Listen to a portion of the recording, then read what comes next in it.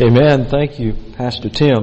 And greetings again, everybody. It's so good to have the Dagenharts back with us. Former members of Cornerstone, Julie and Tyler, JP and Allie and Ethan. My goodness, what a fast growing bunch of kids, and they're beautiful, and it's good to have you all back. And it's just wonderful at homecoming to have folks come back and worship with us on this special occasion. You know, another note I need to say, I meant to include this in the announcements. This Wednesday, we'll be having a joint meeting of the two home groups that normally would meet in Betsy Wiles' home and then Cindy and Charlie's home. We're going to meet here at the church in the chapel. The Billy Graham Evangelistic Association has just released his latest message entitled Heaven. And this is related to the My Hope America campaign that the Billy Graham Evangelistic Association is doing each year to reach out to Americans to bring them to know Jesus Christ. Now, I'm really looking forward to this because we don't know how many more messages we'll hear from Dr. Billy Graham. This is on they time it at the same week of his birthday. And for those of you that have been following this great evangelist, this week he'll be celebrating, I believe, his 96th birthday. And so I'm looking forward to hearing the message and watching that. And we'll be showing that also with the companions Wednesday morning for our senior adults that are wondering, can I see that too? So Wednesday night, if you'd like to come, anybody's welcome to come, and we'll be doing that instead of the home groups this week. Okay. I'm going to ask you to turn your Bibles not to Acts chapter 14 as our worship guide indicates. It was not a typo on anybody's part. It's just God leading me in a different direction this morning. I'm going to ask you to be turning in your Bible over to the Gospel of Luke chapter 19. And as you're making your way over to Luke chapter 19, a very familiar passage there, I'll just share this out of the Gospel of Luke, or Gospel of John, rather, chapter 14, where Jesus, the night prior to his crucifixion, in that last supper with the disciples, and as he's sharing with them the news of his soon coming arrest, his death, his resurrection, and of course they're deeply saddened in their hearts. The thought of losing this master who they've walked with now for 3 years plus and have grown so close to and depended upon, and now he's saying he's going to die. And so you can just imagine the emotional trauma that they're going through and spiritually trying to sort all that out. And Jesus gives them these words that you're very familiar with. He says, "Let not your hearts be troubled. You who believe in God, believe also in me. For in my Father's house are many rooms or abiding places. If it were not so, I would have told you." He says, "I go to prepare a place for you, and if I go to prepare a place for you, I will come again and receive you unto myself, that where I am, there you may be also. And where I go, you know, and the way you know." And Thomas said, "Lord, we don't know where you're going. How can we know the way?" And Jesus said, "I am the way, the truth, and the life. No one comes to the Father but by me." I remember sitting in a pastor's conference, this is several years ago, pastor's conference where the Southern Baptist Convention normally meets prior to the Southern Baptist Convention. This was in the city of New Orleans. I think we were in the Superdome that evening, and the guest speaker was Dr. Bailey Smith, a former pastor, also a popular evangelist in Southern Baptist circles. Dr. Bailey Smith also served as the president of the Southern Baptist Convention. And I remember as he was preaching that night, he told a story about a pastor that was greeting his congregation as everybody was leaving after the morning worship service. And so as people were filing by, he noticed this little boy that was always there and chipper and everything, but this day he was downcast and seemed to be dejected and sad. And so the pastor was a little bit concerned, and so he asked the little boy, he said, "Son, why are you sad?" And he went on to proceed to tell the pastor how his dog had died the day before. And the pastor, trying to be pastoral, I guess, and trying to find some solace to offer this young man, he said, "Well, cheer up. Maybe your dog is in heaven." And the little boy looked up puzzled at his pastor and says, "What would God want with a dead dog?" And that's just like kids, but Well, Dr. Bailey Smith went on to take that point and press on it a little bit as it relates to Christianity and as it relates to the church. And he asked us as pastors, he says, what in the world would God do? What reason would He have for a spiritually dead person or spiritually dead Christian in heaven? And that's a bit of an oxymoron, because a Christian is not spiritually dead. If you're spiritually dead, you're not a Christian. But he goes on to push that point to say, what use does God have for a spiritually dead Christian in heaven, or for that matter, a spiritually dead church in His kingdom? In this opening passage that I just quoted out of John 14 that's so familiar and so comforting to so many of us as we think about heaven, the statistics on death are pretty convincing. 100% of the people born will die unless Jesus comes in the rapture. And so the question that every individual ought to continually strive to resolve in our hearts is, when I die, where will my soul spend eternity? And the Bible is very clear that there are only two options. In heaven, in the presence of God, in the splendor of all the greatness and beauty and the activity and the dynamic presence of the glory of God, or condemned to judgment in a place called hell. I'm convinced that with that in mind, the adversary, the devil, has been doing a bang-up job in this world of convincing many people in this world that just about everybody's going to go to heaven. Don't sweat it. Particularly if you're listening to some of the TV gurus like Oprah Winfrey and some of those that would have you to believe that it doesn't matter which religion you follow. The fact is, as long as you're somewhat religious, you're going to end up there at heaven anyway. Don't get uptight. Or if I think about the number of people that have fallen prey to the satanic publications of people claiming to have died and gone to heaven and come back with a great message. Listen, if you own one of these books, do yourself and your neighbors and the world a favor. Burn it. It's nothing but a tool from Satan. Listen, there's only one authoritative word on heaven. It is the Word of God. And when God felt like we needed to know more than what the Bible tells us about heaven, then I guarantee you He would have indicated that. There's only one source when it comes to the subject of heaven, and that is the Bible, the Word of God, the infallible, inerrant Word of God. And so as we briefly look at the Word of God today, I want to challenge each of us to honestly ask ourselves, honestly, where will I spend eternity when I die? Not based upon the world, not based upon the popular trends or what's politically correct, but based upon what the Word of God teaches. You say, well, that's not something I think about a lot, preacher. I really don't like to delve into stuff like that. Well, you ought to. You ought to. Because the Bible is very clear that all of us are in need of salvation. All of us are in need of God's way to heaven, Jesus Christ.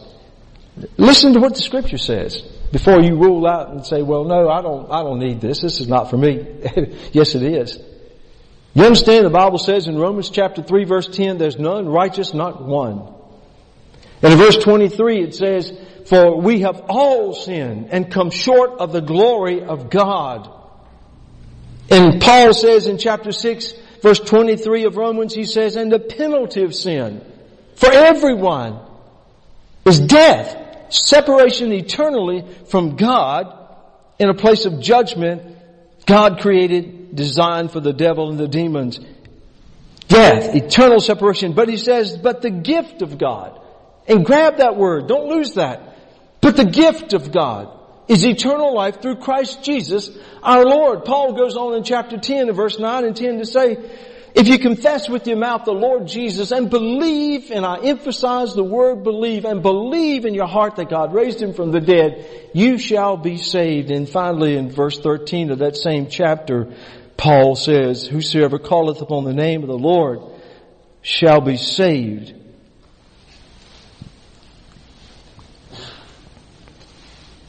I ask you this morning, we think about homecoming. It's always a great time Whenever you go away from your physical home, you've been away for a while and you get homesick and you look forward to coming home.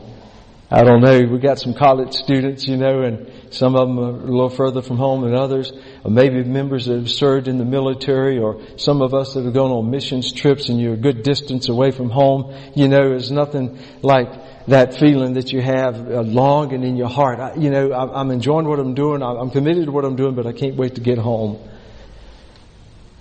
And I think homecoming for churches is a time to look forward to coming back to our home church where God started working in our lives, and maybe God calls us to another church or another field of ministry or whatever, but it's something about coming back to your church roots. But I want you to take a good look at the fact that God calls us home. He's issued a call in His Word to those whom He has chosen to come home. And as Christians, home for us is heaven. There ought to be a spiritual longing in the heart of every one of us to be able to be in the presence of the Lord. And that longing is God-given. So I want to talk to you about those who are genuinely saved and how we enter into the splendors of heaven in three basic ways. And we'll be looking at Luke 19, the passage I've asked you to turn to this morning. It's a very familiar story. I want you to understand that those who are genuinely saved, true Christians, first of all, are the called. Those who are called to salvation. Let's take a look at this. Luke chapter 19. Then Jesus entered and passed through Jericho. Now behold, there was a man named Zacchaeus who was a chief tax collector, and he was rich. And he sought to see who Jesus was, but could not because of the crowd, for he was short stature. I can relate to that. I hate it when I'm sitting in a movie theater or sitting in a concert or at a program or something, and I got my perfect beeline on the speaker podium, on the screen. And no offense, tall guys. But there's always the guys that are about 7'12", or something that, sit right in front of me. And and every time I do that, I said, dummy, why didn't you go sit on the front row? Then you can see everything. But it's just hard for us Baptists to make our way that close to the front, isn't it? Here's Zacchaeus. He's a relatively short man. So he runs in verse 4 ahead, and he climbs up into a sycamore tree to see Jesus. For he was going to pass that way. In verse 5, and when Jesus came to the place, he looked up and saw him. And I submit to you this morning that I don't think Jesus was surprised. I don't think he was riding along and looked up and said, oh, look at that short man up there. No, he knew. This was a divine appointment, you all. Jesus knew exactly who Zacchaeus was. He knew exactly what Zacchaeus needed. He knew exactly where Zacchaeus would be, and he knew exactly what God the Father had in store for this tax collector that day. This was a divine appointment that we see unfolding right here before our eyes. You see, I believe that unfortunately far too many people have been led to believe that as long as you're basically good, you're not a thief and you're not a swindler and you're not, out there, doing terrible, immoral things, that, as long as you're basically good, you're gonna go to heaven. But that's not what God's Word says. The world feels like, I believe, as you listen to the secular world and liberal Christianity today, those who don't really truly preach and practice the Word of God would have you to believe, don't get uptight about going to heaven, because somehow, some way, everybody's going to get there. Or, if not everybody, the majority. But you know what? That's not what the Word of God says.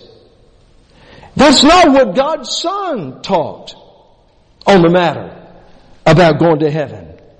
I wish you'd listen to what Jesus said in Matthew chapter 7 verse 13. This is what the Lord said. He says, enter by the narrow gate. For wide is the gate and broad is the way that leads to destruction, and there are many who go in by it. Because narrow is the gate and difficult is the way which leads to life, and there are few who find it. You know, when Pastor Tim and Pastor Chad and myself, was it just this past Monday? Good gracious, time flies. Anyway, we drove up to a conference in D.C., just outside of Washington, D.C. I feel sorry for those people. You talk about a traffic nightmare. But anyway, here's my point.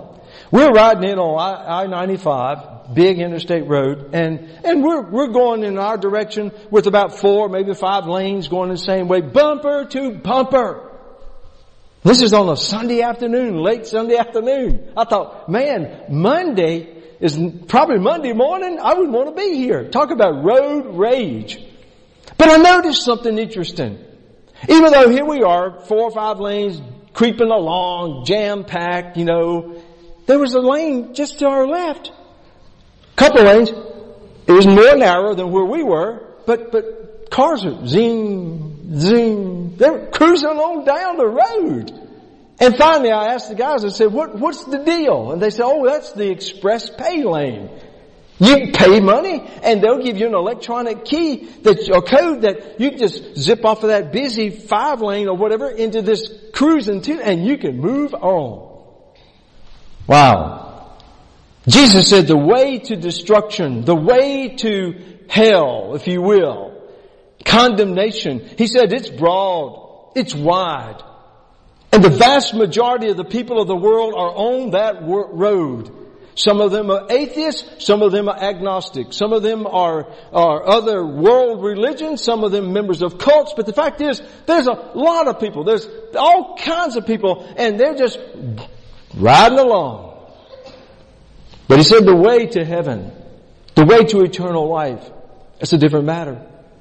It's a much more narrow way. There aren't nearly as many people on that road as there are on the road to destruction. Now, why did the Lord say that? Because He wanted to tell people the truth. Satan and the world will constantly bombard our minds with the lie. Don't get uptight. You don't have to really give consideration to heaven. You're going to end up there somewhere. No. Jesus went on in that same chapter in verse 21, Matthew 7:21, and He says, not everyone who says to me, Lord, Lord, will enter the kingdom of heaven, but he who does the will of my Father in heaven. That, dear friends, I believe is one of the most ominous verses in the Bible. That is the reason that Dr. Billy Graham once said that he believes the majority of people sitting in church pews from Sunday to Sunday are unregenerate, unsaved, and many of them are deceived. I called to mind a popular slogan. I believe the Marines adopted this to promote their branch of service over all the other branches of services, and I think I got it right. You folks have been in the military, but the few, the proud, the Marines. As if to say, we're setting ourselves apart as somewhat of the elite. Well, let me tell you something. The Lord as much as said that among all the billions of the people on the face of the earth, since the dawning of history, relatively few will die and go to heaven. Then there's not a problem of overcrowding. There's plenty of room for everybody and then some in heaven. That's not the point. The point is that the Lord teaches us that there are relatively few people who will end up in heaven. And many people who are on this earth thinking they're on their way to heaven are going to have a rude awakening for themselves when they breathe their last breath and their heart beats for the last time, thinking that they're on the way to heaven, and they won't be. You see, for those who are genuine Christians, authentic believers, we are chosen. And I'm not saying that to brag. I'm not saying that we ought to have some kind of an elitist attitude. I'm just simply telling you the fact is the Lord chooses those whom He will save. And I'll show you that. But just go back to the story of Zacchaeus for just a minute.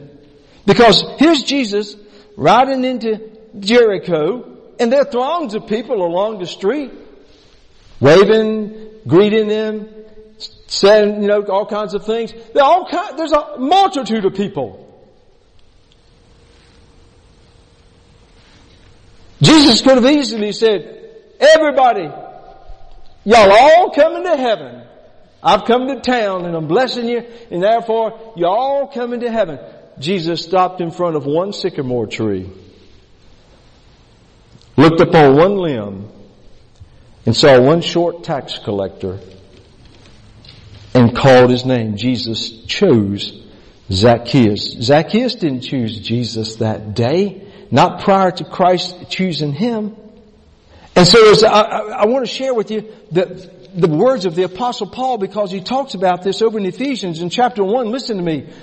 In chapter 1 verse 3, Paul says, "Blessed be the God and Father of our Lord Jesus Christ, who has blessed us with every spiritual blessing in the heavenly places in Christ, just as He chose us in Him before the foundation of the world, that we should be holy and without blame before Him in love, having predestined us to adoption as sons by Jesus Christ to Himself, according to the good pleasure of His will, to the praise of the glory of His grace, by which He has made us accepted in the Beloved."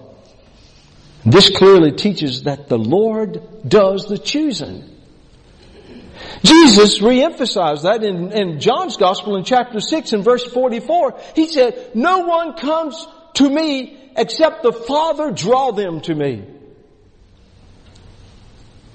It's not just a random thing where you're just walking along and you decide you're going to get religious all of a sudden. Listen, if you are saved today, there ought to be nothing but praise and thanksgiving in your heart, because God Almighty, Father in heaven, the Lord Jesus Christ, His Holy Spirit, chose to extend to you the privilege of salvation.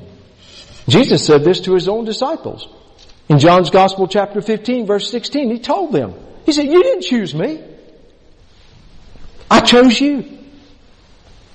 And appointed you that you would go out and bear fruit, and that your fruit will remain, that whatever you ask of the Father in my name." He told Peter, James, John, I chose you.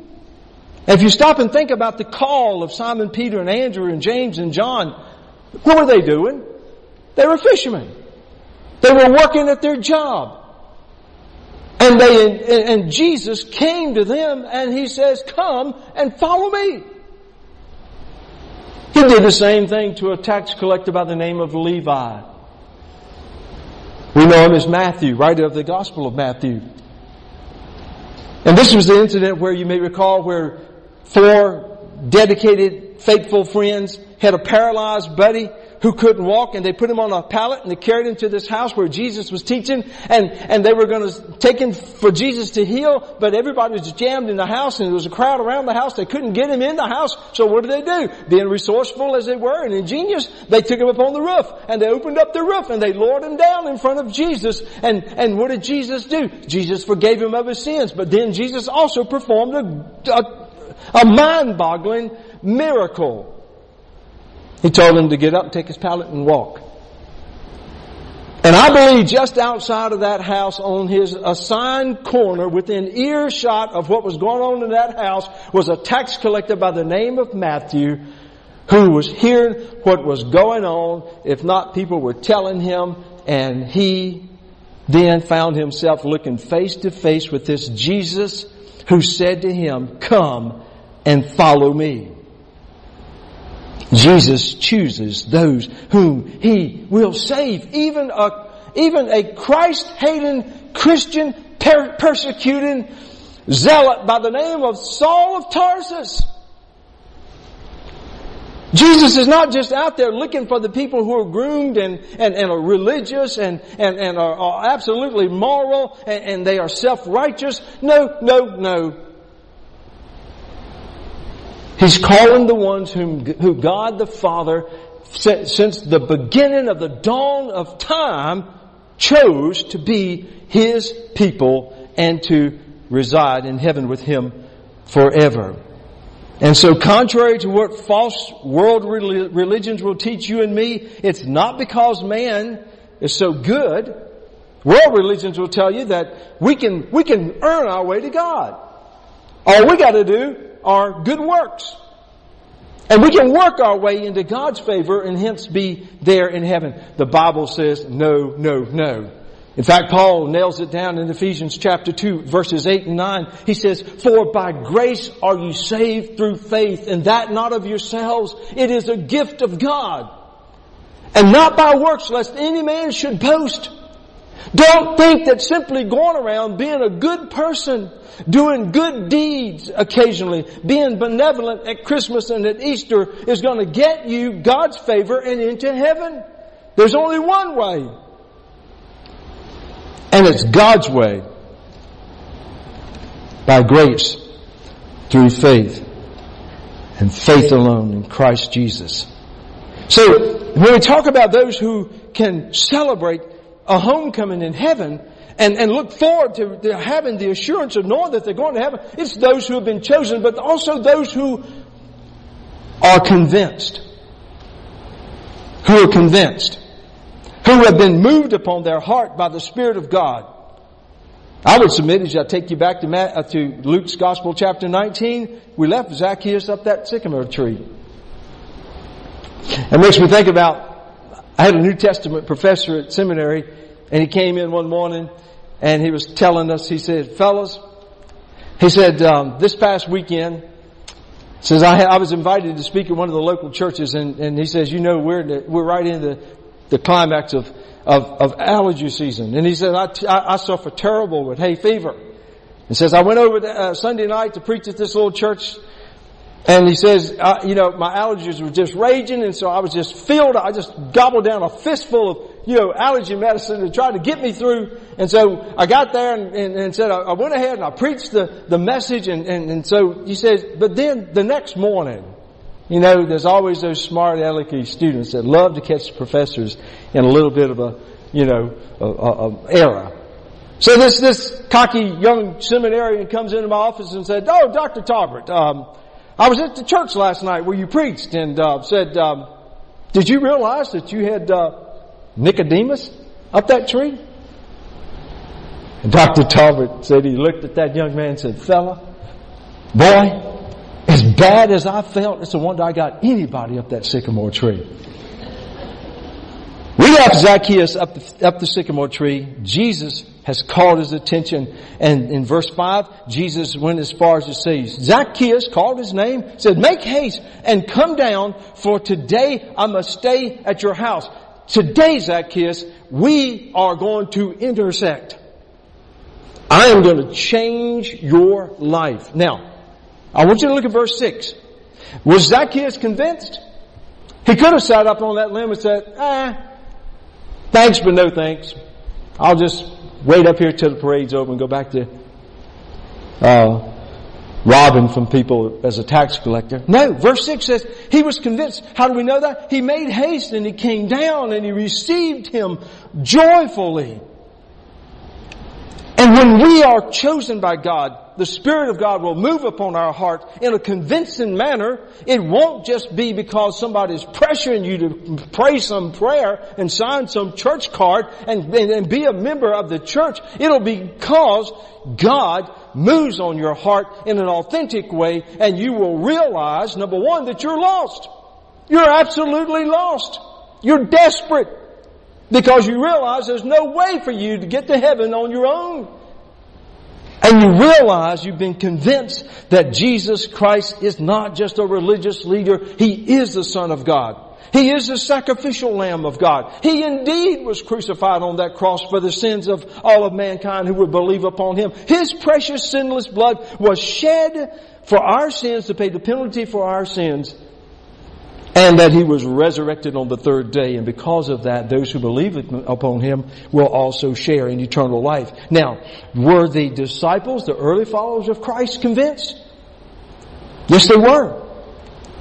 Because I know in Luke's Gospel earlier in chapter 5, where Jesus was approaching James and Peter and John and Andrew, they were fishermen, and it tells us in verses 1 through 7 that Jesus walked up to them with their nets and their boats, and they had just been fishing all night long.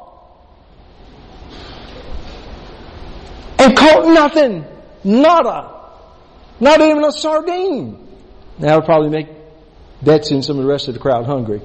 But that's just teasing because we were talking about sardines earlier. But nothing. And here comes this preacher, not a seasoned fisherman.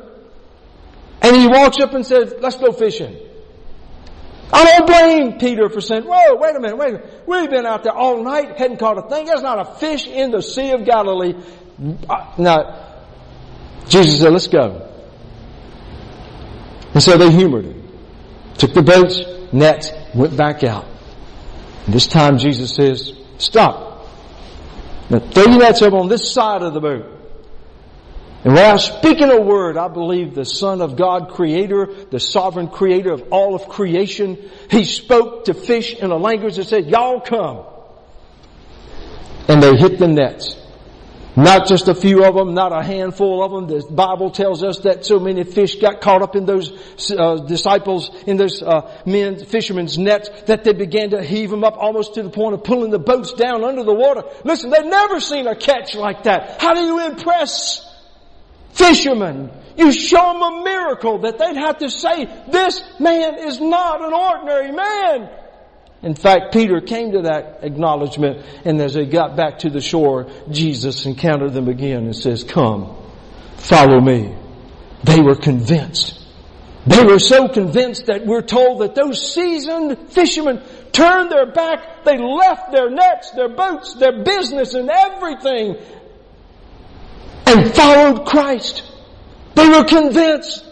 He's got the truth. He's got the way. He's the real deal. And I believe the same thing for Matthew, and I think the same thing for all the other disciples. They were not only chosen by God, but they were also convinced by the powerful movement of the Spirit of God to place the faith in their hearts to believe that this indeed is the Son of God.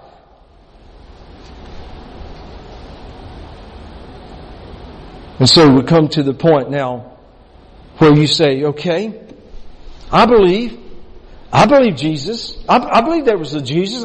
I'll give you this. I even believe that He was the Son of God. Now, before you pat yourself on the back and feel so smug about that, could I just remind you that the devil believes? He believes in Jesus. He believes that Jesus is the Son of God. Out in the wilderness when Jesus was being tempted by Satan.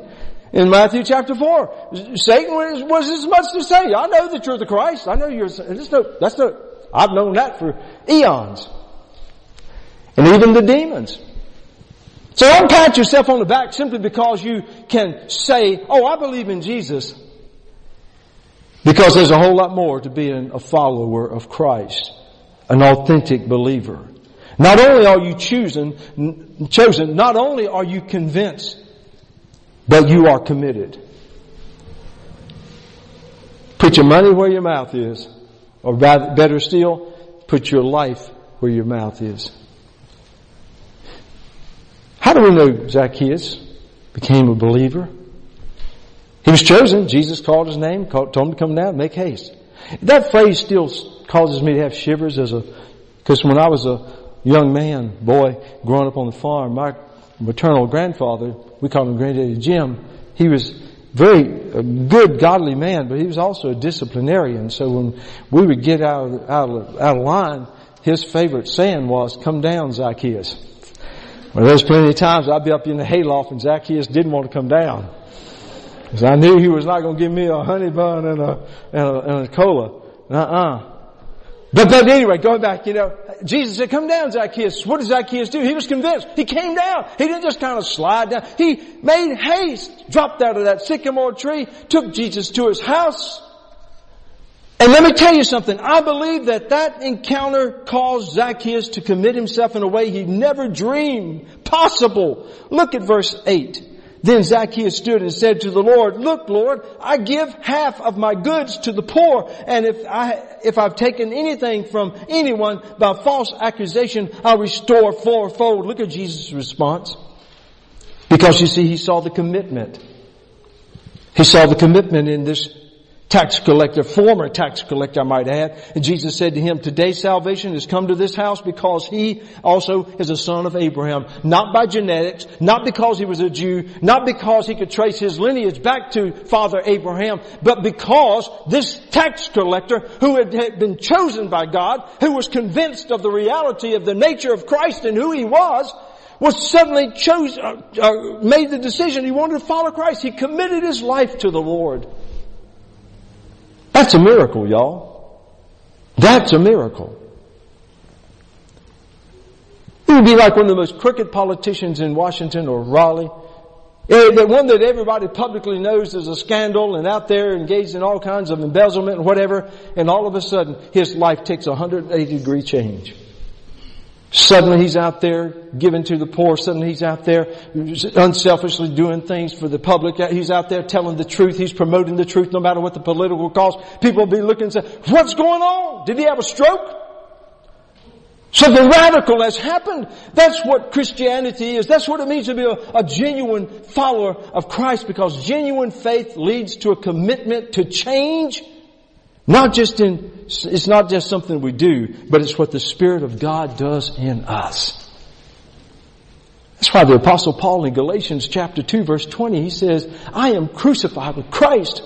Now this is Paul who persecuted the church. This is Paul who was hunting down and killing Christians. This is Paul who breathed threats against the church. And now suddenly he says, I am crucified with Christ.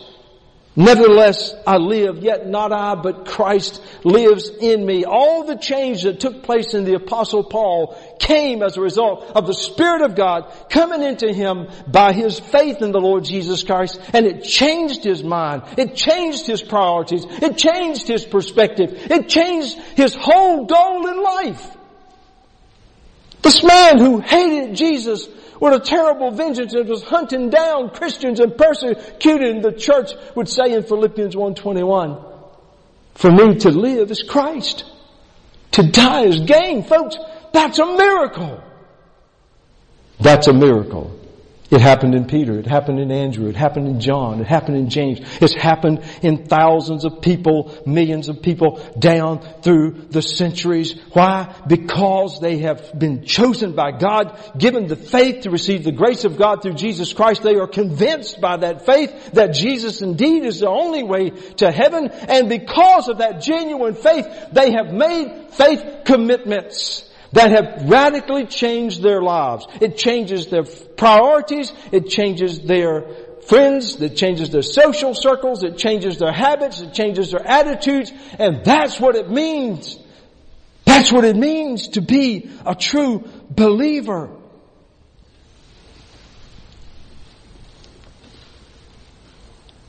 I'm closing. Your stomachs are growling. I'm going to go out on a limb because I believe this with all my heart. Only true believers go to heaven.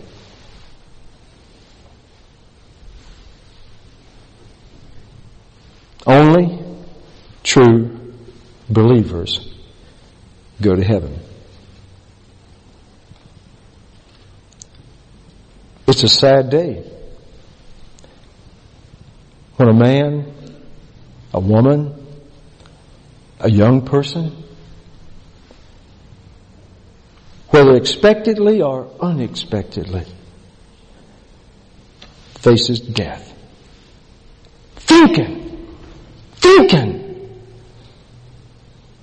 that they're going to slide on into heaven and everything's going to be just fine. And in the twinkling of an eye, faster than you bat your eye, their soul, their eternal soul, is immediately transported into the pits of hell. They know that's where they are because they have heard enough about it.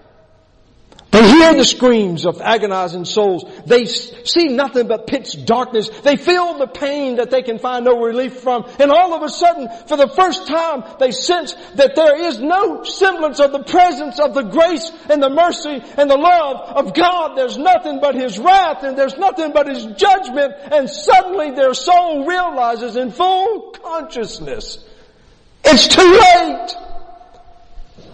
It's too late.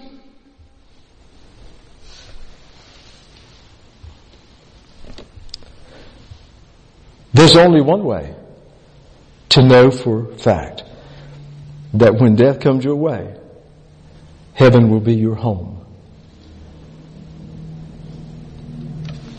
You know you're chosen.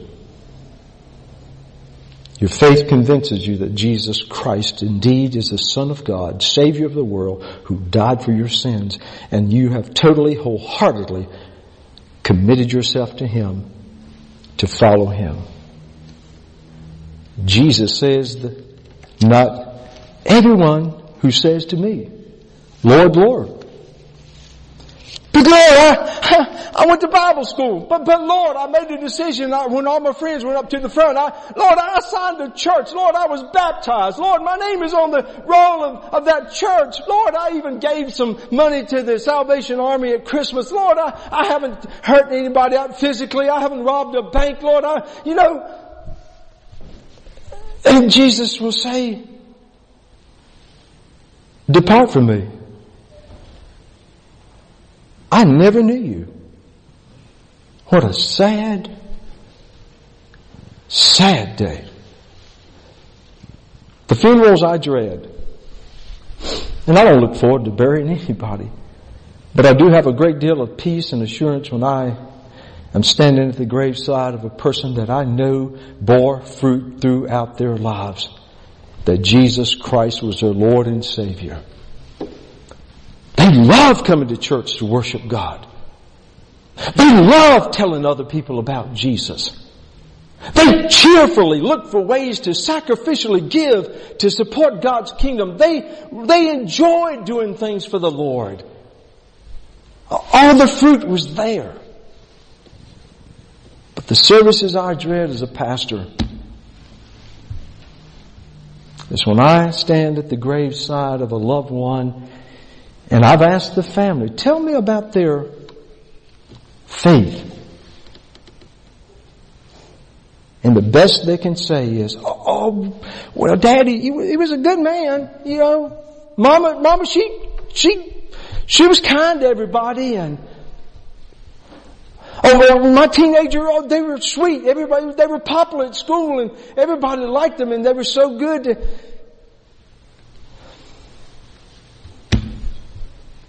I do the service, but in my heart breaks. First for that lost soul, but then for their families. Oh, listen, dear friend. I'm looking forward to going home. I'm not talking about down here in Meadowlands 5 miles away. The older I get, the more I think about heaven. And as that old song would say, I get a little homesick for heaven. And I know that when Charlie Martin breathes his last breath on this side of eternity, the next breath I take will be the fresh, invigorating air of heaven, where I will live forever in the presence of God. That's not because I'm special. That's not because I'm any better than any of you. It's simply because I know by faith I'm chosen by God, convinced of the identity of His Son, my Savior Jesus Christ, and I committed myself to follow Christ. I had a spiritual experience. You've heard my testimony. I grew up in a Christian home. I had a spiritual experience when I was about 10 years old. Went to church. That night we had a guest preacher, revival. I heard the message.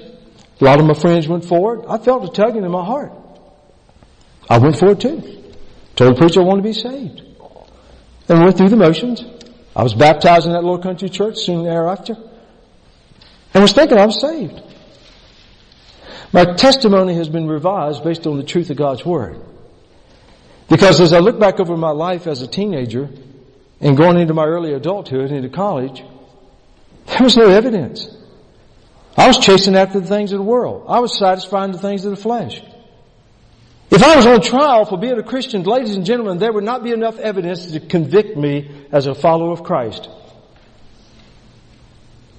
So when did you get saved, Charlie?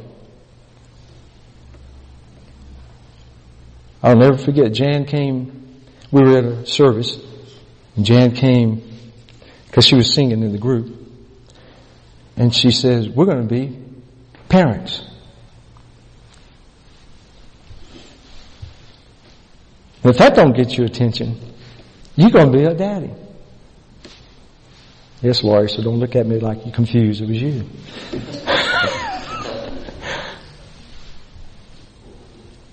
And suddenly, like a bolt out of heaven, the Lord came down upon my spirit and said, okay, buddy, you know that first step you took years ago? Are you ready to be serious? Are you ready now to follow me? And I'll never forget. I told Jan, I says, I'm going to choose from now on, and we are going to follow Jesus Christ. We're going to raise our children. At that time I was thinking 12, Jan was thinking 2. She won. But irregardless, we got 2 of the best. But I know for a fact, at that moment is when my soul received Jesus Christ fully as my Lord and Savior. Jesus says in Luke 9:23, if any man come after me, let him deny himself, take up his cross, and follow me. That night, Jan and I decided to follow Jesus Christ. Now, we haven't been perfect. I'll tell you that right now. But I can stand here and say with confidence, we stepped out to follow after Jesus Christ, and we have not looked back. And we're not turning back, because we're going to follow Him right on into heaven. That's what I want for everybody. And I hope that's the case for you. But if not, I encourage you this morning to think about what I've just shared with you from God's Word. And that if God is speaking to your heart, it's a glorious thing. It's a wonderful thing. He may be making known to you this day that He is choosing you to be one of His followers, that He wants you to dedicate your life. You don't have to be a preacher. You don't have to be a missionary. Just simply dedicate your life to following Him and being committed to Him, and experience the joy and the assurance of knowing that because He lives, we will live forever. Bow with me and pray.